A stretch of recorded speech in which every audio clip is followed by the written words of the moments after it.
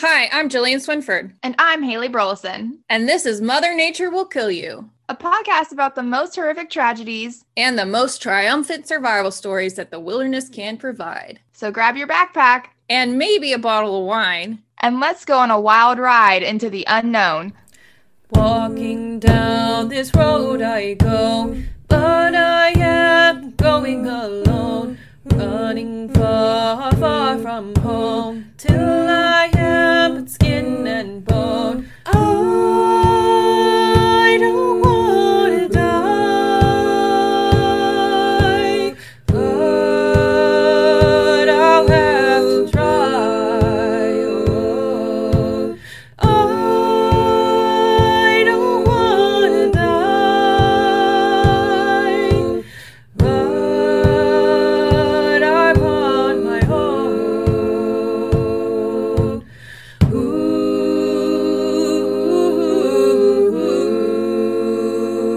Ooh. We're recording Part 2. part 2, episode 4, and we still don't know what we're doing. We're attempting to figure it out as we go.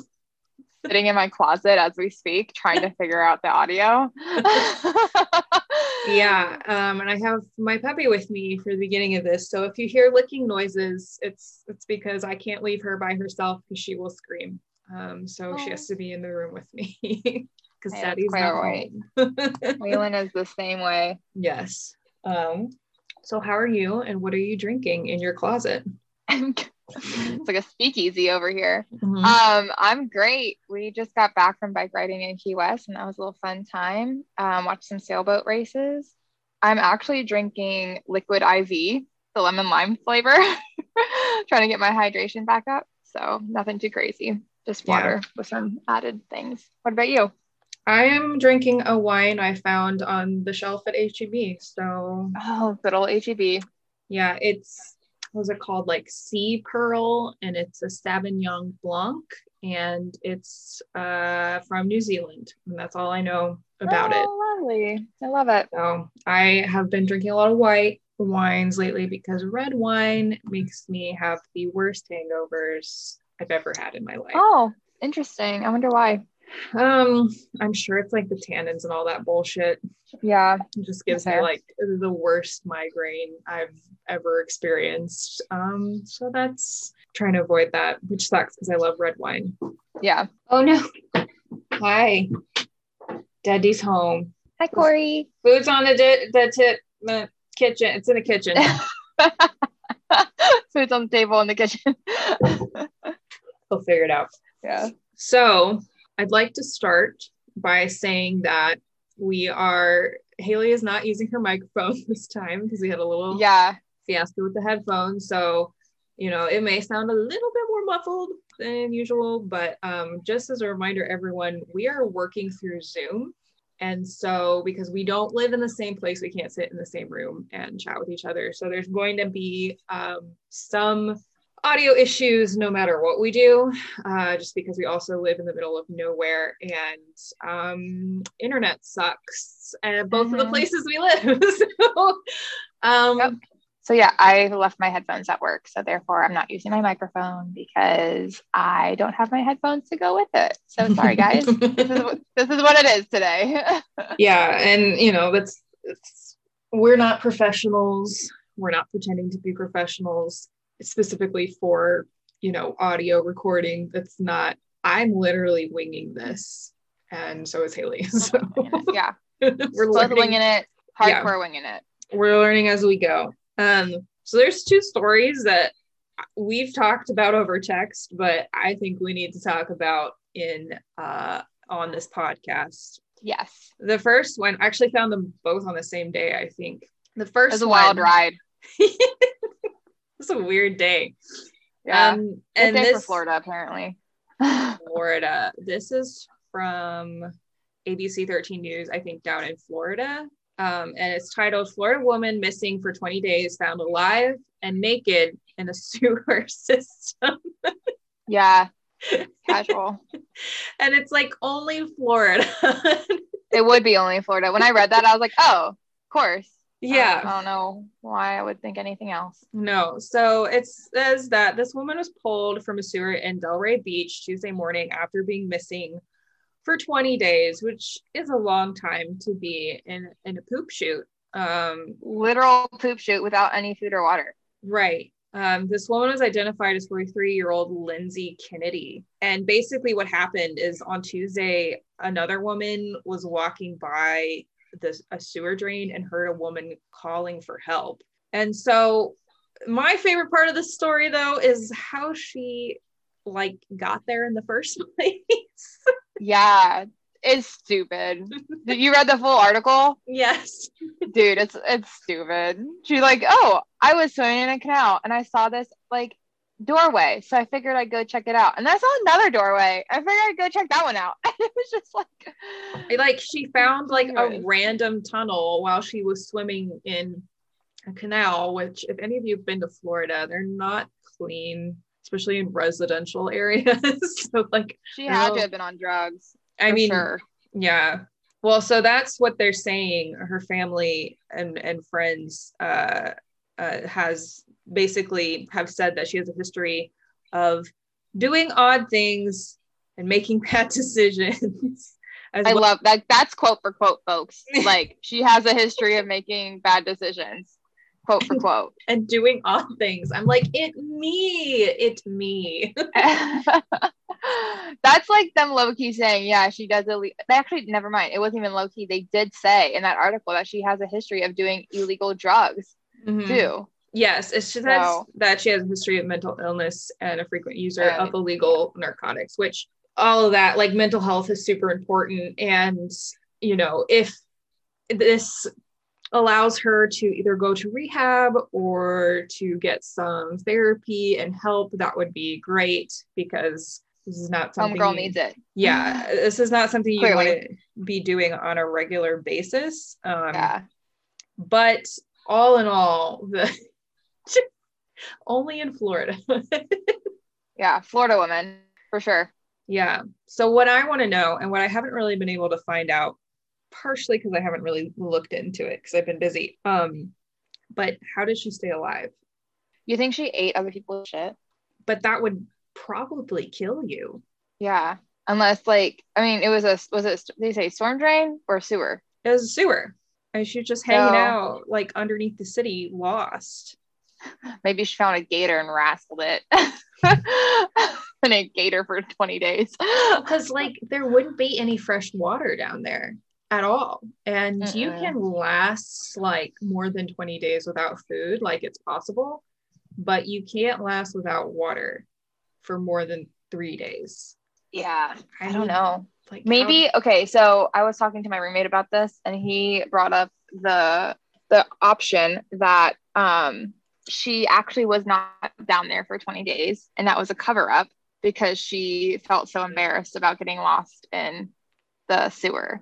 Yeah. And so she probably was down there for a shorter amount of time, but said she was down there for lost forever. Yeah. Because she didn't want to own up to the fact that she fucked up. I mean, that's the only thing I can think, other than she killed a bunch of rats and drank their blood, Yeah, and if you're tweaking, anything's a possibility, right? Yeah. I don't know. Yeah, because you can get water from blood, that can keep you hydrated for a time. The other option, yeah. God, I did not know that. That's disgusting and frightening. Yeah. The things I know would scare the shit out of most people. I'm starting to learn that. Yeah. The other thing would be drinking pee, but as we kind of established episode 1, that only is a good for a little while, and then your pee just starts becoming too concentrated. Ugh. I don't know that you could do that for 20 days. Yeah, 20 days is a long time. Also, where would she put it? She was naked. Also, did she... And why was she naked? Yeah. She said she was swimming in a canal, but wouldn't she be in a bikini? I would hope so. I don't know what Florida's decency laws are. I don't think there are any, really. Honestly. Does not surprise me if there were none.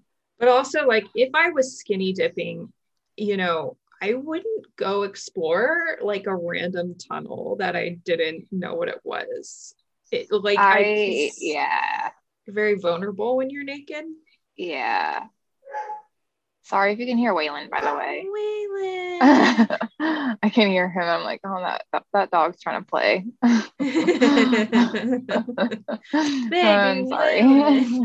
Yeah, we literally just got home and I let him out of my room and fed him and let him out the door. And yeah, so he's trying to play for sure. But yeah, so this lady, naked and stranded for 20 days in the sewer system. Mm-hmm. And I read in that article too that she was kind of wandering around the sewer system until she saw light.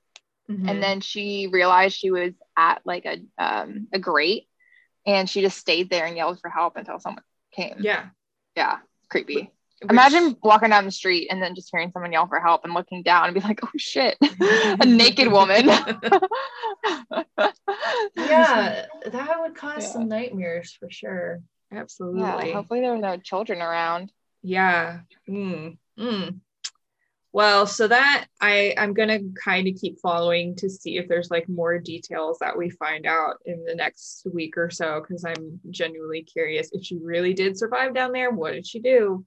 Yeah, I'm leaning more towards she tweaked out, got lost, and was only down there for probably like 2 days instead of 20 days. And lied about since it. And since she was tweaking, she had no thought about time or anything like that.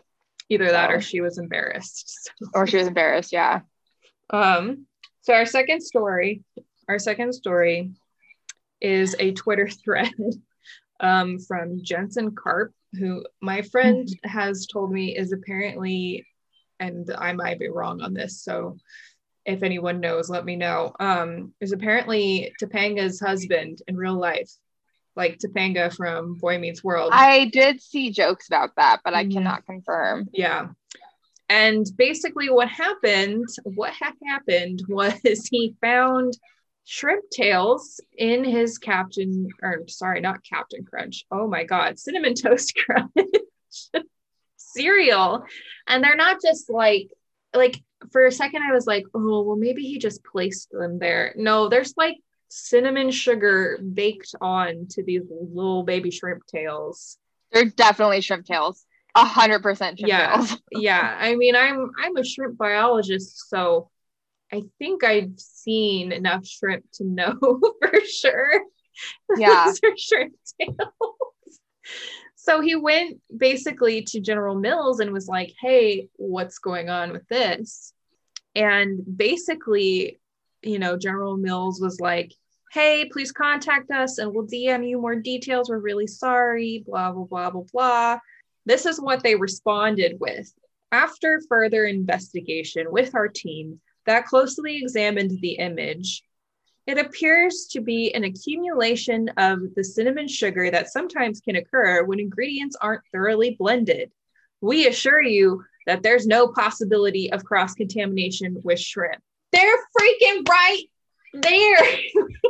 They are 100% shrimp tails. And then did you see how there was like one scientist came on and was like, yo, I got such and such. I think it was like Zymo Research was like, hey, we can like extract the DNA from this and like run it through our testing and confirm if it's actually shrimp or not. And then everyone was like, oh, General Mills, you got scientists up on here. Like, better retract your statement because that ain't right. They're definitely shrimp. I mean, there's legit geneticists, and there's a shrimp biologist down by us in Louisiana that's basically like, hey, like, send us a sample, we'll sequence it and tell you if it's shrimp. But it's so obviously what it is that it's shrimp tempura, like the tail part. If you guys have ever had shrimp tempura and seen the fried tail on shrimp tempura, that's exactly what it looks like. Only it's in Cinnamon Toast Crunch. Yes. And then there's no fucking way that's accumulated sugars and cinnamon.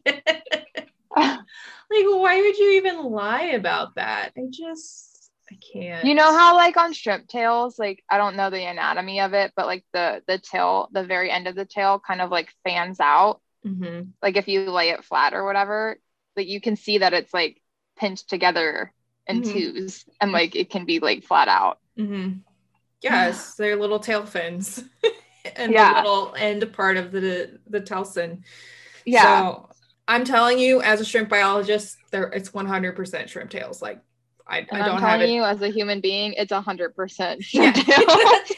A human being who's eaten shrimp. Like that's some shrimp right there. I've had enough shrimp in my life to know that is not accumulated sugars. And I know that one has nothing to do with survival, but it just cracks me up enough that I felt like we needed to talk about it. Yeah, dude, but that's not good. If someone has a shellfish allergy and they're eating Cinnamon Toast Crunch, they could die. True. Way to bring it back into the topic. Yeah, I definitely know how to circle it back for sure. Well, and then the other thing is it looks like there are what looks to me like little rat turds that have been baked into the cereal, which I don't like rats. We've talked about our rats on this podcast. Do you still have Mike Pence in your house? We do. He has chewed on one of my favorite blue velvet pillows. Oh no. For no reason. What a fucking asshole. I know. Yeah, but the cereal shit though, like literal cereal shit, like that's not, General Mills has to step up their game because ain't good. Not looking good for them. No, I mean it's like a PR fiasco, and I just don't understand why they're being weird about it, because just come out and be like, sorry, we don't keep our spaces as clean as we should. Yeah That's literally what it is. Like they need to clean their shit for sure. It's nasty. Anyway, so a couple of kind of housekeeping that we need to do before we talk about the main story. Basically, if you've listened to episode 2, we had some audio issues on Haley's end that, because I guess I'm like hearing blind, I didn't even notice until we posted. Hey, it's okay. I mean, everyone understands we're gonna have like audio issues to begin with, but we're working on them. We just need everyone to understand that we're aware of them and we are working on them. And it's gonna take a little bit of trial and error on my end, because I'm also a dumbass and forget my headphones at work. So there's that. I'm also ordering headphones like yours, Jillian, the over the head ones. Yeah. And then, now I'm sitting in my closet to see if that helps anything. Let be less echoey. So everything's great. Yeah. We're working on it. Yeah. It's a work in progress. So the other thing I wanted to bring up that I don't think we made abundantly clear, because, we're winging half of this, is the fact that we are a bi-weekly podcast. We're not weekly.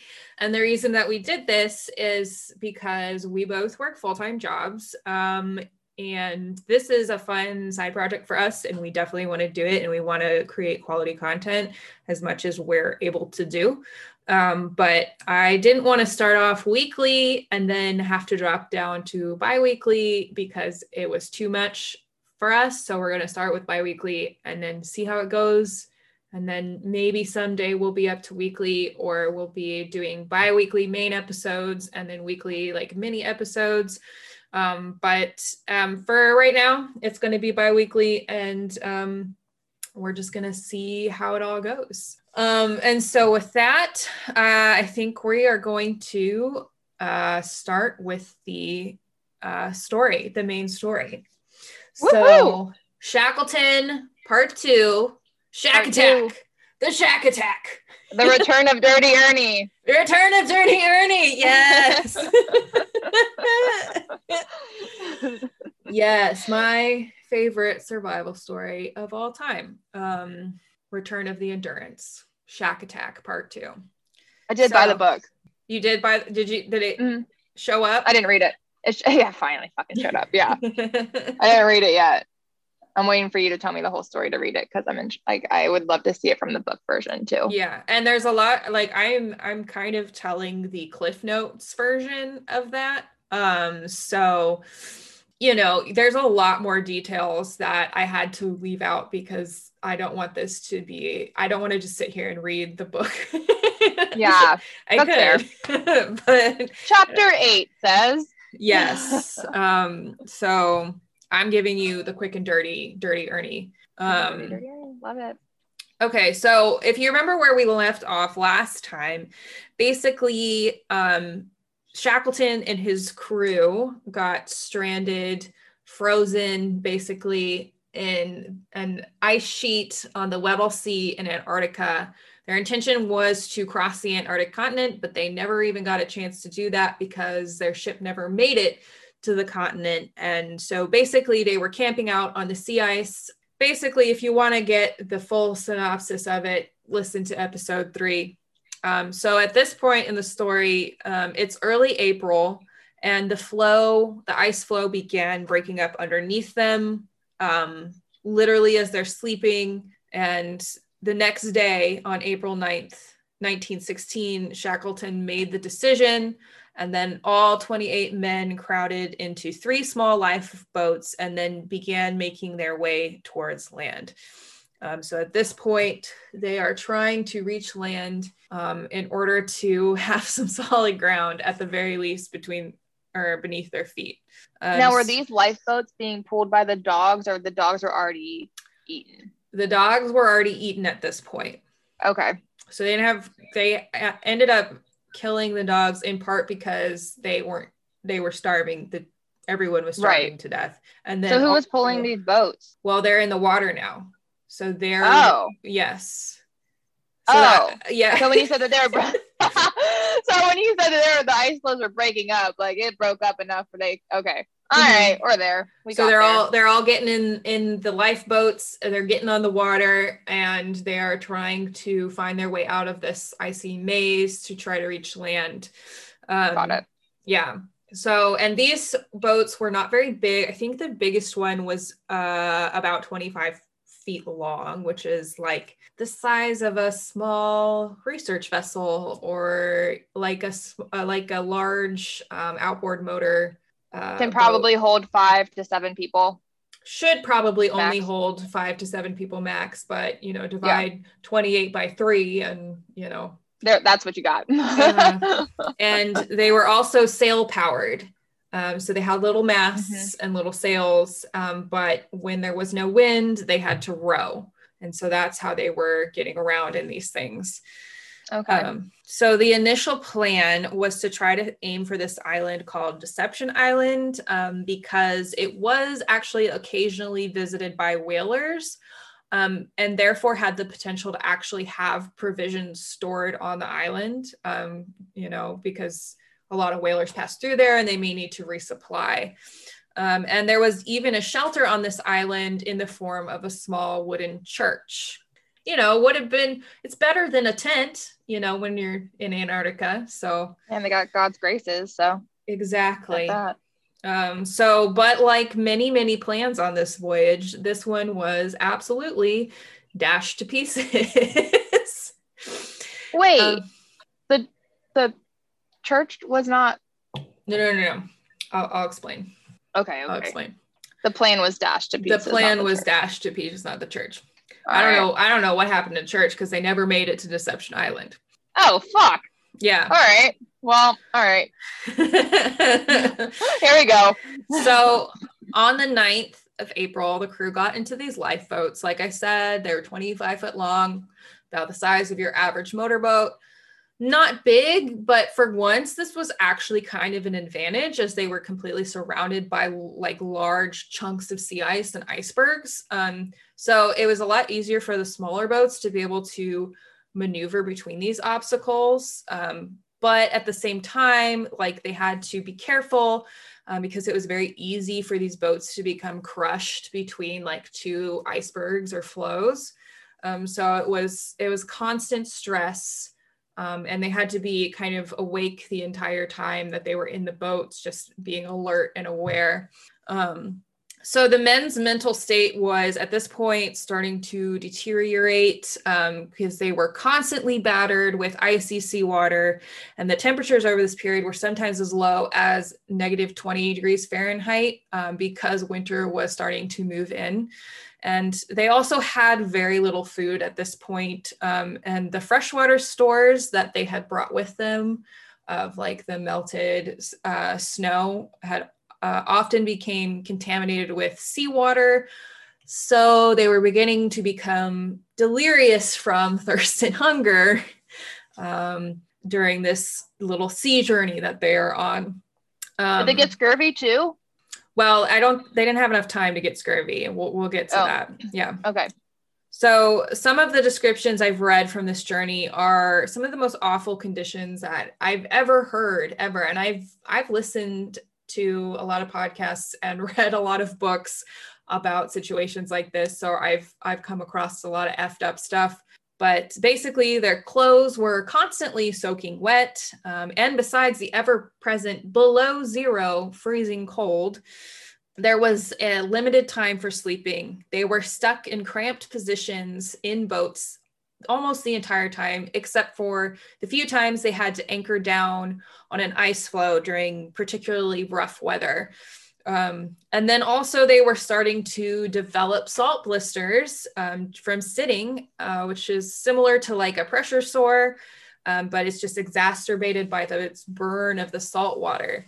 That's a thing?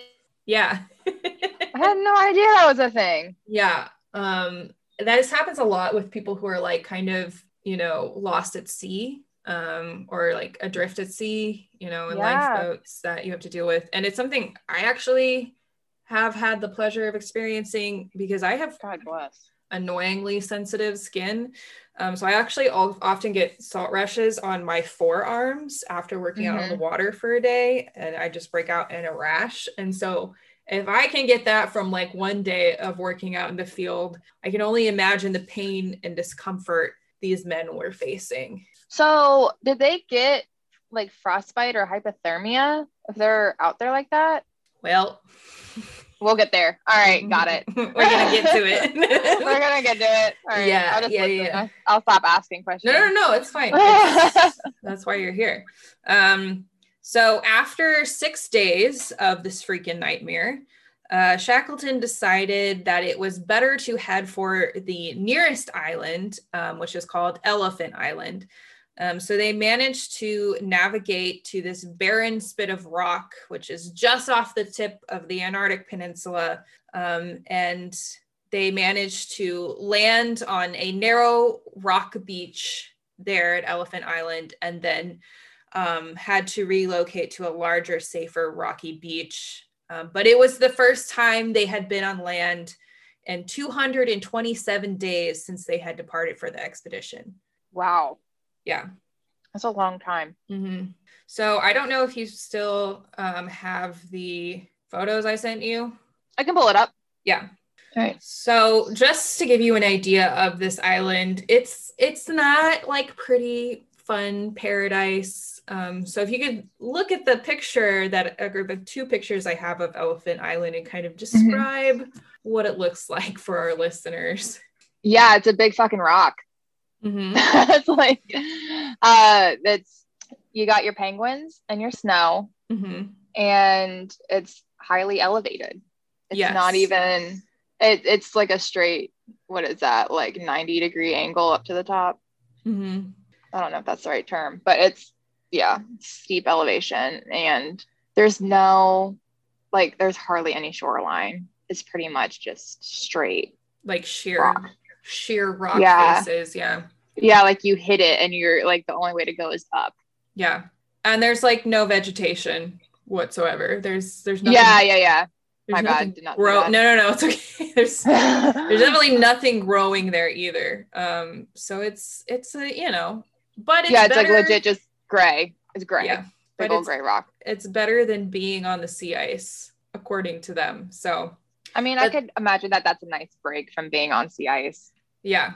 But also, like, where do you lay down? Because it's like I said, it's not that flat, right? Unless you got like a cliff.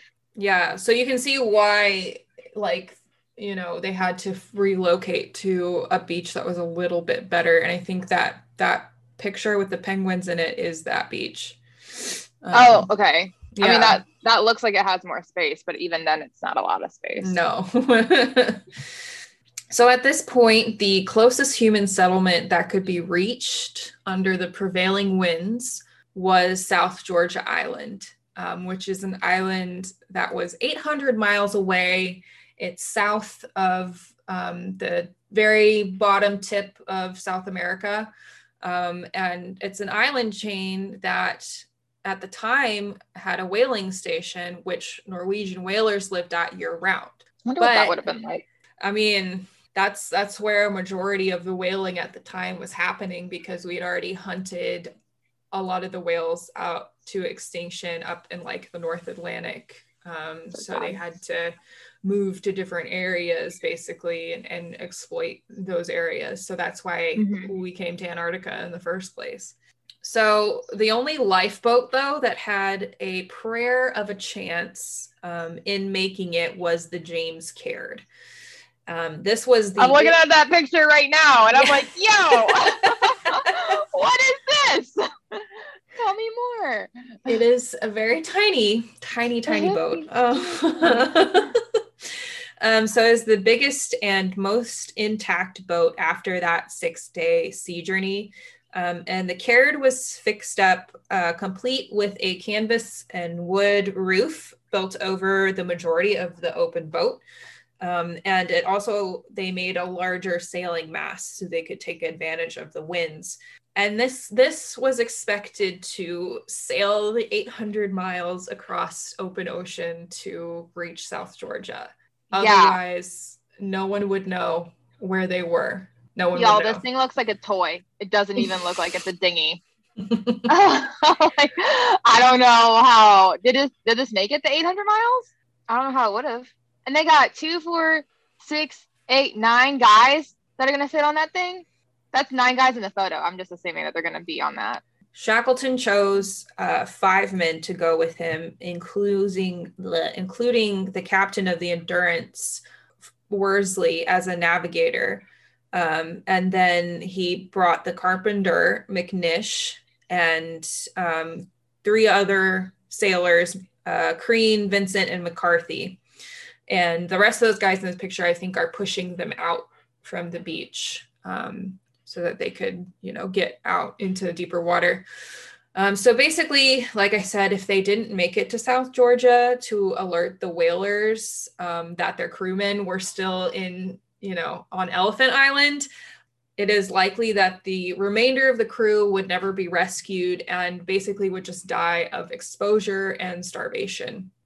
So it was, not a lot of room for error. So Shackleton left his right-hand man and Antarctic expedition veteran, Frank Wild, as the leader of the men remaining on Elephant Island. And all these men could do now is basically just sit around and wait for a ship on the horizon and survive. And there was absolutely no guarantee that a ship would be coming for them. And they would have no way of knowing if Shackleton had made it or not. Oh my God. Do you think any of them started hallucinating and imagining that a ship was on the horizon? I would believe it, because I have been completely sound of mind and thought that there was a ship on the horizon. Yeah. It turns out I'm just seeing things. So. Shit. Yeah. So on April 24th, the Caird left Elephant Island. The seas that they would be crossing are, to this day, the worst seas on planet Earth. And they were in a 27-foot lifeboat. I'm looking at the pictures that you have on this document of this Navy vessel crossing this. There should be a YouTube link attached if you want to go watch it.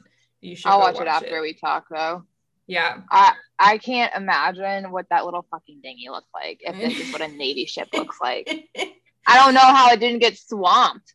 The bow of this Navy vessel looks like it's about to be taken over by this wave. Mm-hmm. Yeah, this is modern day, the same area that Shackleton was crossing. Wow.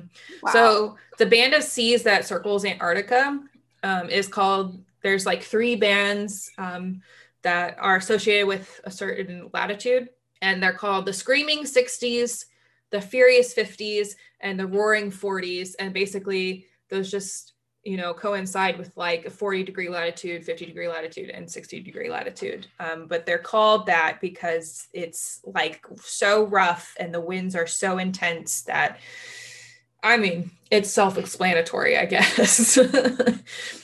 So because of the polar vortex, basically gale force winds blowing off of Antarctica circle around this region. And because, unlike in the Northern Hemisphere, there's no land mass to break the wind, waves just build and build and build and build, and there's nothing to weaken them. So if you go check out that video, see if we can post it with our episode notes. It's a video of a very large naval ship trying to sail in these conditions at these latitudes. And we're talking about 30 to 50 foot seas. Like, yeah. It's not okay. And I've been in 15 to 30 foot seas before in a 100-foot vessel, and that was scary enough. All right, so I just started playing it. Yeah. This is giving me the heebie-jeebies and also kind of making me a little seasick. Oh, yeah. That's not good. Yeah. And this is it's in a modern ship. And so picture that. I mean, this ship is, you know, maybe 200-foot long vessel, maybe 300. And they were sailing in a 27-foot dinghy, basically. Oh, yeah. And the way that this wave just hits this vessel and it just engulfs them. Yeah. Oh my God. And it's a big ship. It's a ship for sure. Yeah. Let's see if there's any info in this like description. The RMZN vessel HMNZS Otago or Otago. I don't know how to pronounce that. Otago. Sailing through a storm in the Southern Ocean, 20-meter swells with 80-kilometer winds. Yikes. So obviously, they soon encountered some heavy sea conditions. And basically, that's a little bit understatement. Yeah. Basically, what happened was ice was settling onto the boat because the water that was washing over the boat just started freezing and basically made the boat heavy and start to ride sluggishly in these conditions. So these seasoned sailors nearly faced absolute disasters during these massive storms. Shackleton claimed on one night he saw the largest wave he had ever seen in his 26 years at sea. And of course, these waves were constantly getting into the boat, constantly soaking everything. And basically the only reason they were still upright is because they situated the ballast, so the weight just so the ship wouldn't roll, or the boat, sorry, it's a boat, it's not a ship. So the boat would just not roll completely over when they would get bashed by these waves because they had the weight distributed in a way that allowed them to stay upright. So the men had to constantly bail water out of the boat though. And so both of the freshwater cisterns that they had became contaminated. So there was no clean drinking water. The men would take shifts with some trying to sleep under that covered hull that I talked about. Worsley, who is the navigator for this voyage, mentioned that there was no way to get comfortable as their sleeping bags had soaked through, and they were using rocks as the ballast. So that was their weight distribution. They just got a bunch of rocks and put it in the boat. And so they were essentially sleeping in the roughest seas on Earth on a big pile of rocks. God bless. In soaking wet sleeping bags. How miserable. Oh my God. Like, these conditions are unbelievable to me. And not to mention, it's still fucking freezing. Fucking cold. Yeah. Yeah. Oh my God. No, thank you.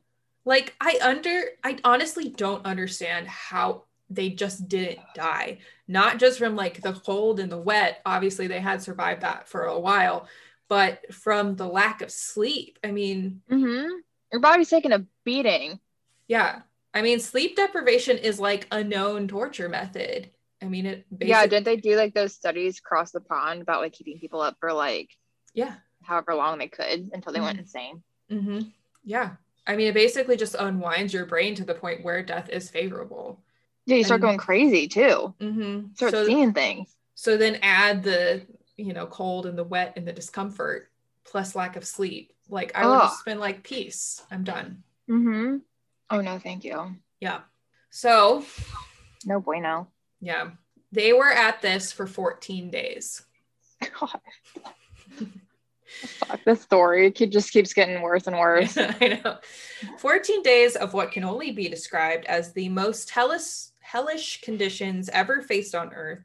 But they actually reached South Georgia. They reached South Georgia. They reached it? Yes. They reached it? And wow, good for them. All due to Worsley, who was the captain of the Endurance. So Shackleton was the expedition leader, but Worsley was supposed to be the captain of the ship that got them there, right? Okay. So he was stuck with the rest of them, Yeah. So he was the one who managed throughout these storms to navigate to get them to South Georgia Island. And I've done celestial navigation. It's difficult on a clear night. And he was only using like, today we got a glimpse of the moon or a glimpse of these stars. So I quickly calculated our position. And he was able, based on his prior knowledge of sailing through those waters and then like what, readings he could get from celestial bodies, managed to get them to South Georgia.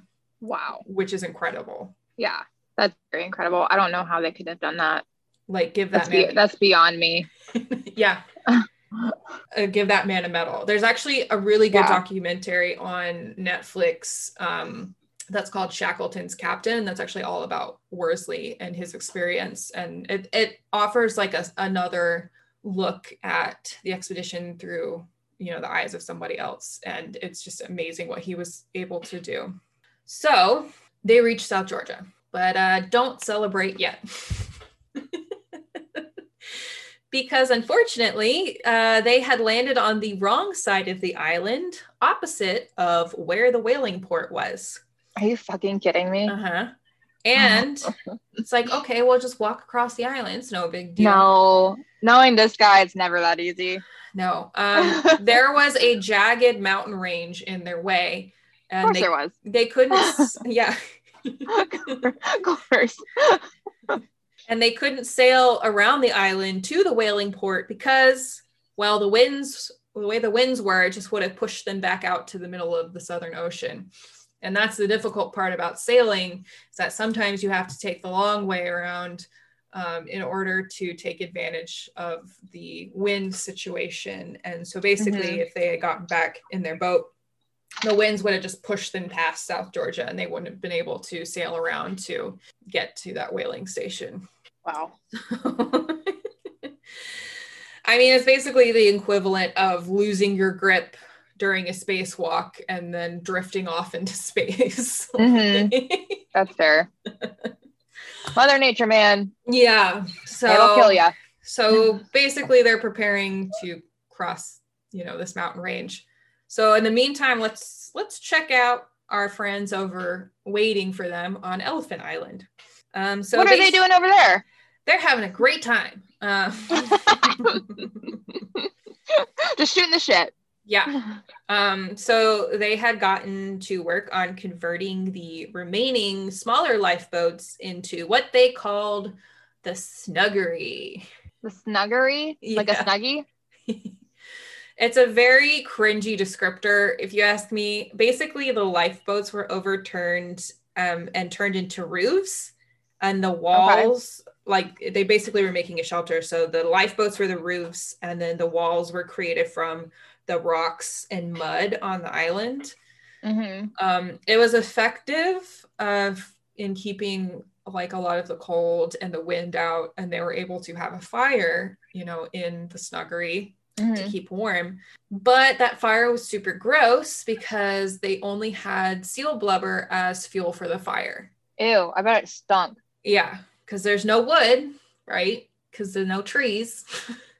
Yeah. The only wood they have is the ones in the lifeboats, and they may still need those to try to get to South Georgia if Shackleton doesn't make it or they don't see a ship in a certain amount of time. So that's what they're thinking. So they're like, well, we can't burn that wood because we might need that boat later. Oh God. So they were basically just using seal blubber as fuel for the fire. Basically, when you burn seal blubber, it's like really smelly and dirty, and it just creates kind of this black grit, and it just smells.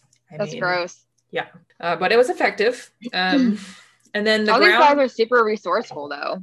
Oh yeah, I mean, it's like very, very resourceful. So then, okay, so they burned these seal blubbers for warmth, and then what happened to the ground? Sorry, I interrupted. No, it's fine. So the ground of the hut was also constantly wet and muddy from the heat of the fire. So the fire was so hot that it was melting whatever ice was, on the ground. And so it just created a big muddy mess inside the shelter. And some people were able to sleep up in the boats, like on the benches in the boats.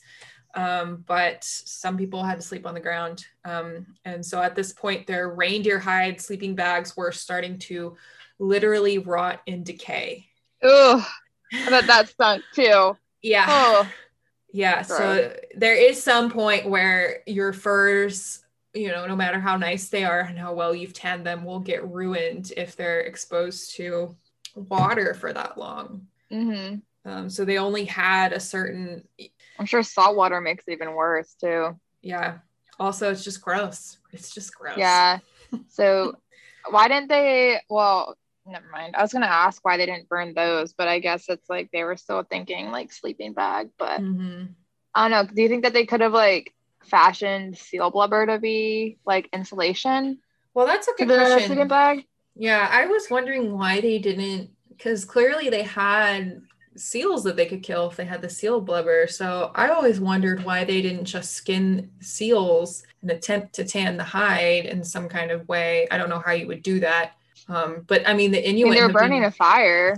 Right. Isn't that like tanning's fire? I don't know. Right? I don't know how to tan things. I just know how to tan my body. Yeah. But like the Inuit had been tanning hides in the high Arctic for years. So, and they had to have known about that at that point. So I always wonder why they didn't just skin the seals and use that. And that's interesting. Turn those into sleeping bags. But, maybe it was like one or the other. You couldn't use all of the seals as like multiple resources. And they just chose to burn it instead. Yeah, maybe. I don't know. I don't see why not. I don't see why not either. But they could have like made new sleeping bags and then burnt the reindeer ones. But I guess the reindeer ones didn't have as much fat, probably. I don't know. Yeah. I don't know. I mean, you remove... That's gonna be what keeps me up tonight. I'm like really think about those reindeer sleeping bags. Like 1 a.m. Googling things. Yes. So the men themselves were also in pretty shit shape. So one of them may have suffered a heart attack on that voyage that they did. Oh shit, really? Yeah. And another was depressed to the point where he refused to do anything or talk to anyone. Hey, that me. That's me after a long week. No, not doing anything. I'm not talking to anyone. I'll be in my room, snuggled up watching Netflix.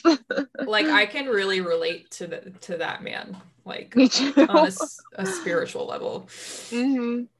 Another had a rather large and painful abscess on his ass from the 6-day journey to Elephant Island. So a little butt bump. Yeah, basically his salt blister got so bad that it turned into an abscess. And if you watch the AMC miniseries featuring Kenneth Branagh, whatever, it's good.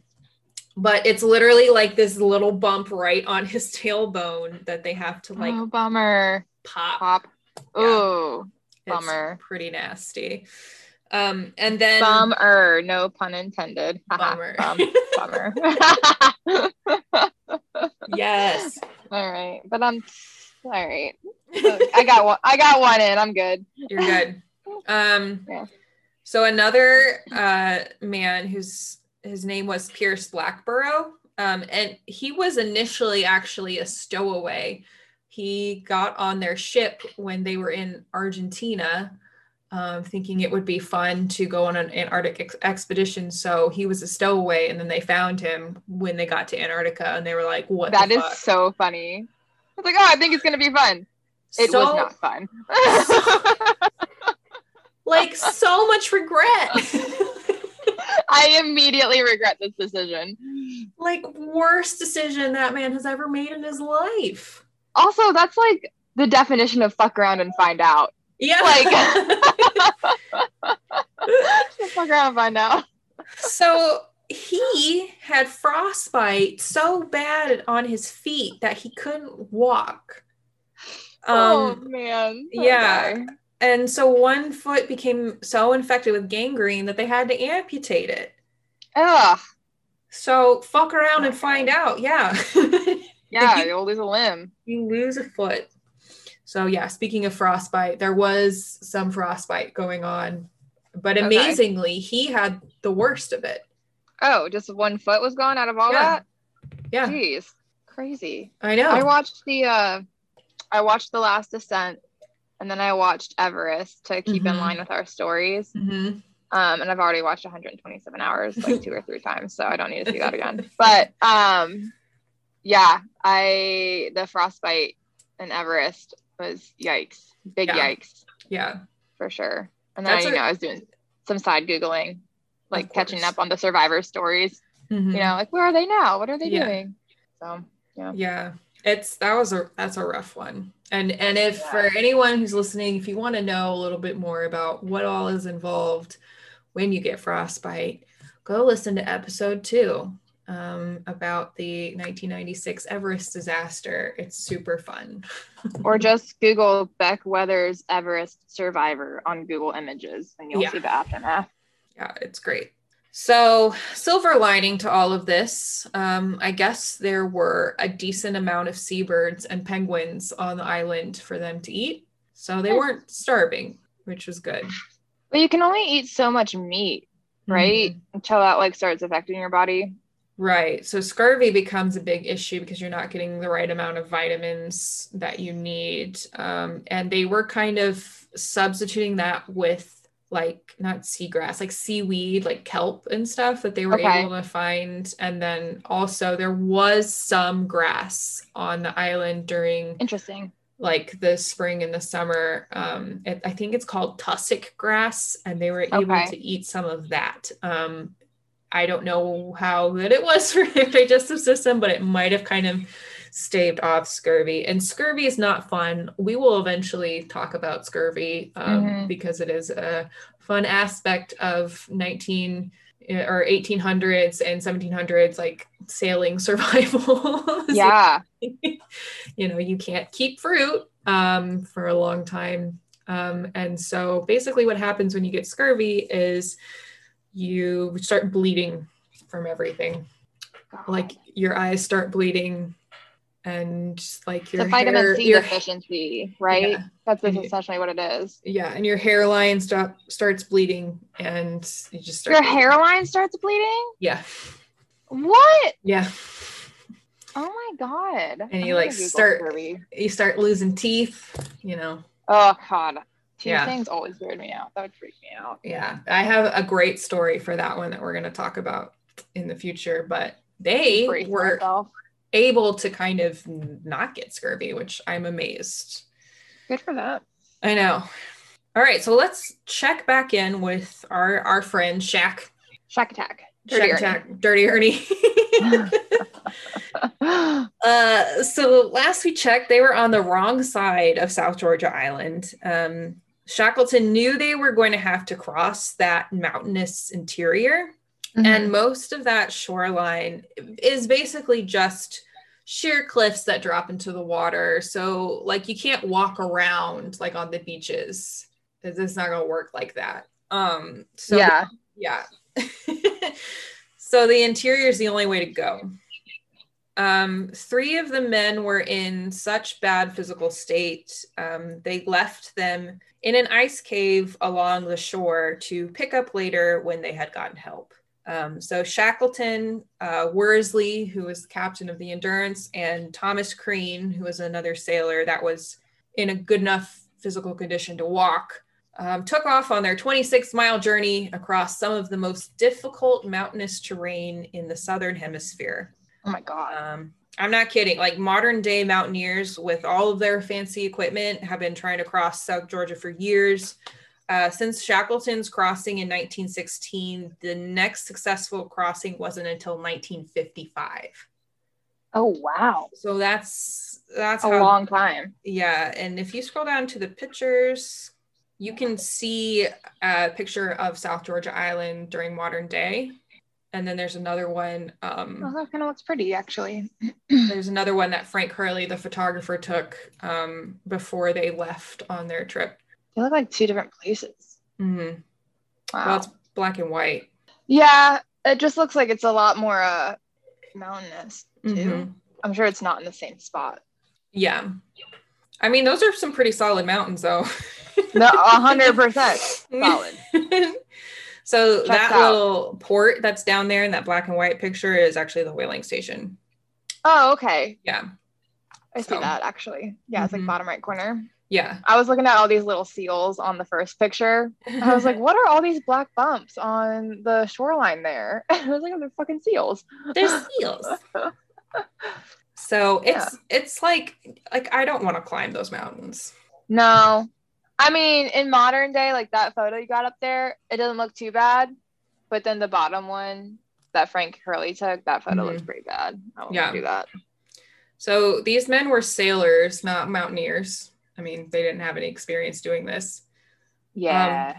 Yeah. So they did this with one length of rope between each of them. Oh my God, what? Yeah, that's all they had. One length of rope between them? Yeah. So they just After watching Everest, that does not sound safe at all. Yeah. So they had no food. They had threadbare clothing at this point. No proper climbing boots. And no map. Cool. Sounds like a great plan. Let's fucking do this. Let's fucking go. Send it. So they took off on the 18th of May. They walked up and down ridges and slid down dangerous snow-covered mountainsides because it was the fastest way to get them down. So they're like, let's go sledding. And hopefully there's not a sharp drop on the other side. Yeah. Good luck. Only one way to find out. Yep. So they didn't sleep at all. And they did start hallucinating at this point. Oh, fuck, I would have, for sure. Yeah. So all three of the men reported seeing a fourth traveler with them. Jesus. He was with you. It's definitely Jesus. This is something that's actually been experienced by other survival situation people before. And for real? Yeah.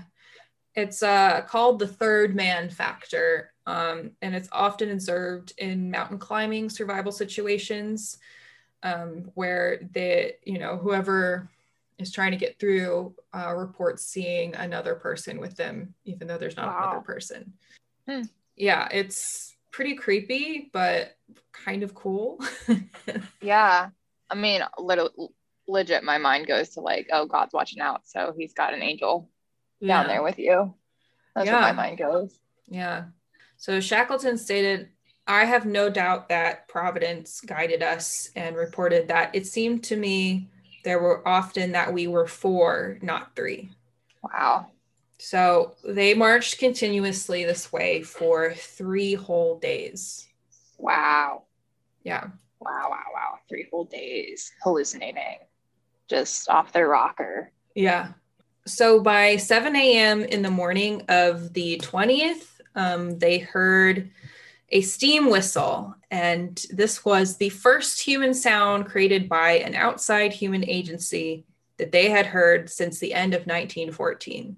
Oh, wow. So that's like 2 years of no human interaction besides your crew. Oh, yeah. So yeah, it was 1916 when they got there. Oy. Yeah. So like zombies, they walked into the whaling station And the Norwegian whalers who saw them said that they were almost unrecognizable as men. Oh my God, I'm sure.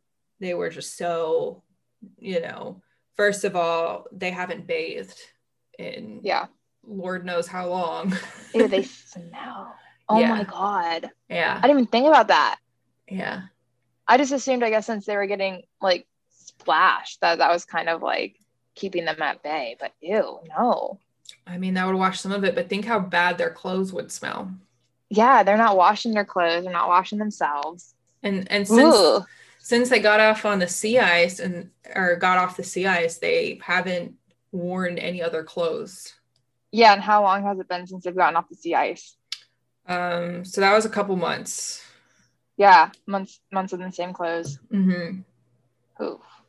And it's not like they were, they had a different outfit every day of the week. They were still probably rotating between the same 2 set of clothes. Yeah. Even when, So they smelled. Good. Yeah. They stanky. Yeah. So, but they were able to get to the head of the whaling station, who eventually recognized them, especially after Shackleton was like, yo, I'm Shackleton. We were here 2 years ago. We set out on an expedition. We're in trouble, basically. And this guy was like, oh, fuck. Yeah. He's like, man, let me know what I can do. Yeah. So now it was time to go pick up everybody else. So by the 21st of May, Worsley had gone with a whaler to pick up the crew that they had left on the other side of South Georgia Island. Before they crossed it, they left 3 men there because they were too weak to make the crossing. And all 3 of them had survived. They had varying stages of, frostbite and issues like that. But it took 4 attempts and about 4 months to pick up the other crew stranded on Elephant Island. Mm-hmm. Even though they had a large ship at this point, it was not able to penetrate the sea ice surrounding Elephant Island. Oh, wow. Yeah. So they left, before the sea ice had set in. That's why they were able to sail out from Elephant Island. But by then the sea ice it was winter and the island was completely frozen. So what'd they do? So basically on shore, the men were running out of food. They killed all the seabirds they could find, and the penguins weren't using the island as a rookery anymore because it was winter time and they were off doing whatever penguins do in the winter. Yeah. Finding rocks for their mate. Yeah. And so they were basically surviving on the grass growing on the cliffs, and then the seaweeds and kelp. And then some were even chewing their leather clothes and rotten sleeping bags as a food resource. Ugh. Yeah. I mean, the sleeping bag, like, it is animal, so is leather. Leather's made from animals, so like that's gross. But like that's your last resort, and also like you still need your clothes. Yeah. Yeah, but the fact that they're like trying to get anything, and like that's what they're resorting to now. Yeah. They couldn't find any more like seals or penguins. They'd all moved off the island, gone to other places for the winter. Because seasonally. Yeah. Bummer. Yeah. That sucks. So finally, though, on August 30th, the seas were open for some miraculous reason. And within an hour, the Shackleton was able to get in a lifeboat, and he called to all of the members of the Endurance crew asking if all was well. And Frank Wild waved back from the shore and said all was well, which basically means that every single man survived. Oh my God. So within an hour of that lead and the ice opening up, all of the members of the Endurance crew were aboard the ship, which was now bound for Argentina. Good for them. So they all fucking survived. How the fuck? How does that happen? You would have thought that out of all of them, one of them would have died, especially the one that like fell through the ice when he was sleeping. Right. Or the dude with the bad frostbite. Or somebody, when they made that 800-mile crossing, maybe somebody would have fallen overboard because it's just That's amazing. It blows my mind. They all survived that. Yeah. And that's why it's my favorite survival story. Yeah, I can see why. They went through a shit ton of crazy extreme conditions and did the most resourceful things, and they all came out of it alive. And for the most part, until the end, none of them went crazy. Yeah. It's just, wow. I don't understand. I really don't. That's wild. Yeah. So a majority of the crew, a few months after returning to Europe, however, were immediately sent to the front lines because World War I was still going on. Wow, that sucks. And that's what actually did a lot of them in. I'm sure. Yeah. It wasn't this crazy story. It was World War I and the horrors of war.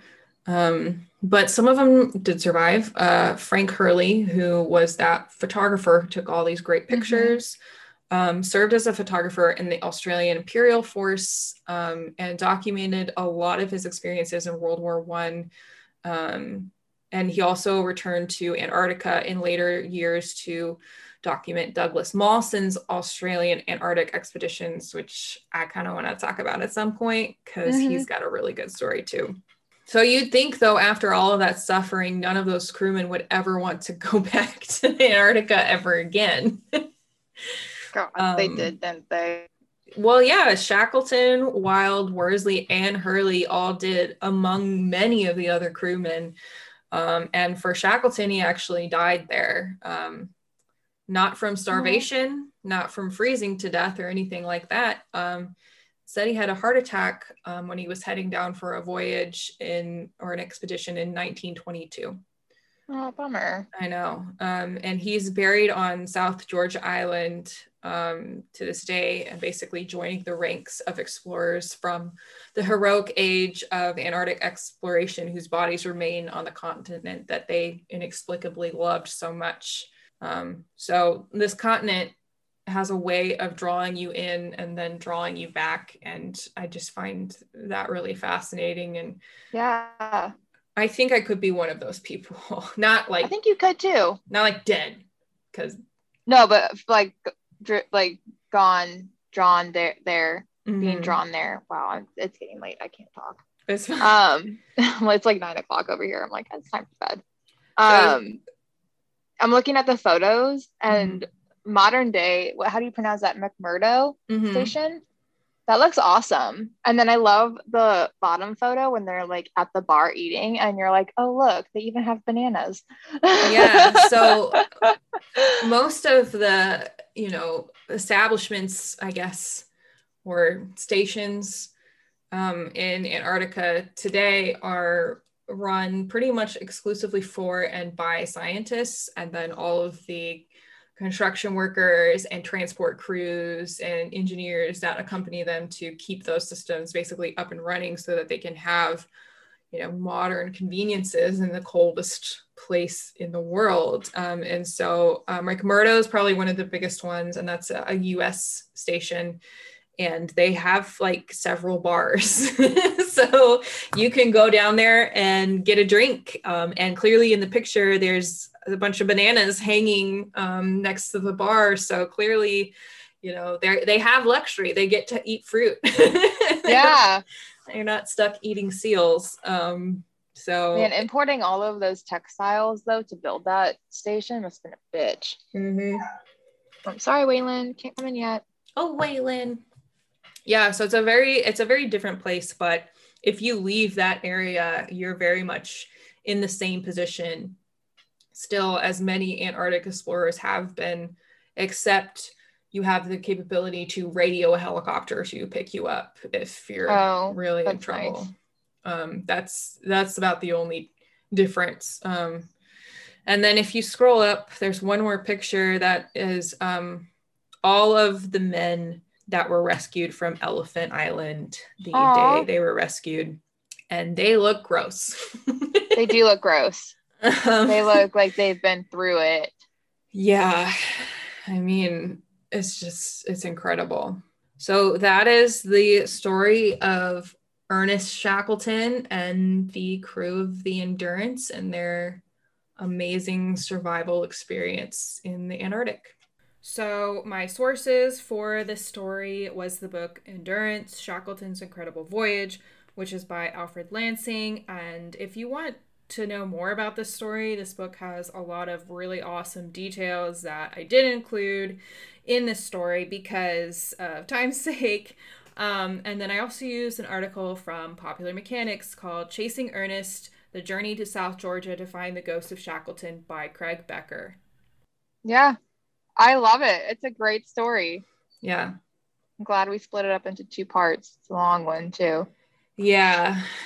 So I decided to start doing that after the Everest one. Yeah, that's so fair. That's a long episode.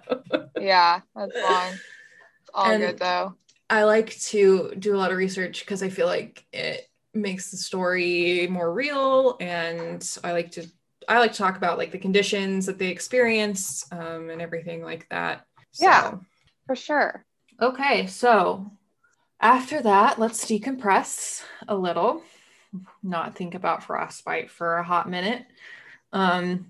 What good thing happened to you this week, or what are you looking forward to? Good thing that happened to me this week.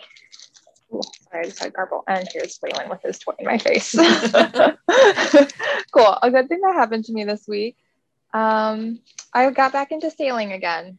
I hadn't been at my sailing classes for a bit, and yesterday I got back into it, so that was fun. I really enjoyed that.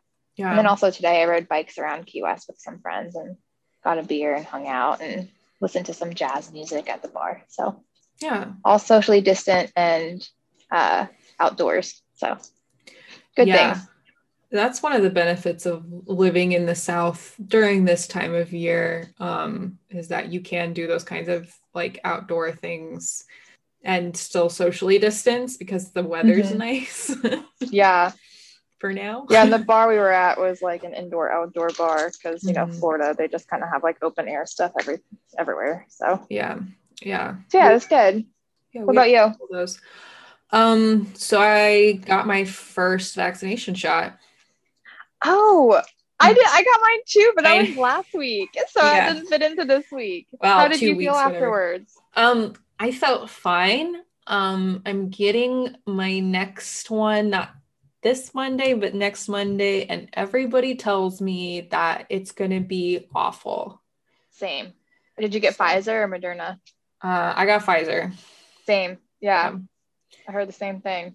Yeah, so I was talking to my pharmacist at CVS and was like, yo, how do I get an appointment? Because I'm in the 1B group, and so is Corey. He was like, check early. Monday morning is when they switch over the new week for the scheduling. Okay. And so that's good to know. Yeah. Because we were checking down here. Well, God, like we got ours like on a whim. It was like the housing authority had extras, and we heard through a friend that they did, so we scrambled and got down there in time and got one. Yeah. But come to find out, like Florida Keys doesn't have Pfizer vaccines. There's like only one of the hospitals up in Tavernier has them. And so like if we wanted to get our second dose, we'd have to go to the mainland. Oh. And then we like made some calls, and I guess apparently the CVS on Stock Island is now carrying Pfizer, but it's still like kind of iffy to get an appointment. We'll see. I feel like it's going to be like down to the wire to get the second one in the right time frame, but hopefully we'll get it. Well, you got to do what you got to do. I know. Our bosses at work have been pretty chill about like, hey, if you get an appointment, just go do it, you know? Yeah. So we're grateful for that. And yeah, so I'm getting my second one, and it's crazy because I mean, people are coming from Houston to come here and get their shots. So, it's 2 hours away. It's that's wild. It's far. So I'm just feeling very grateful right now, and a lot more relaxed than I have been in a long time. Same. I was literally about to cry on the way down to get our vaccine. if my roommate wasn't in the car with me, I probably would have cried. Mm-hmm. It was a large weight was lifted. Yeah. Because I haven't even met my nephew yet.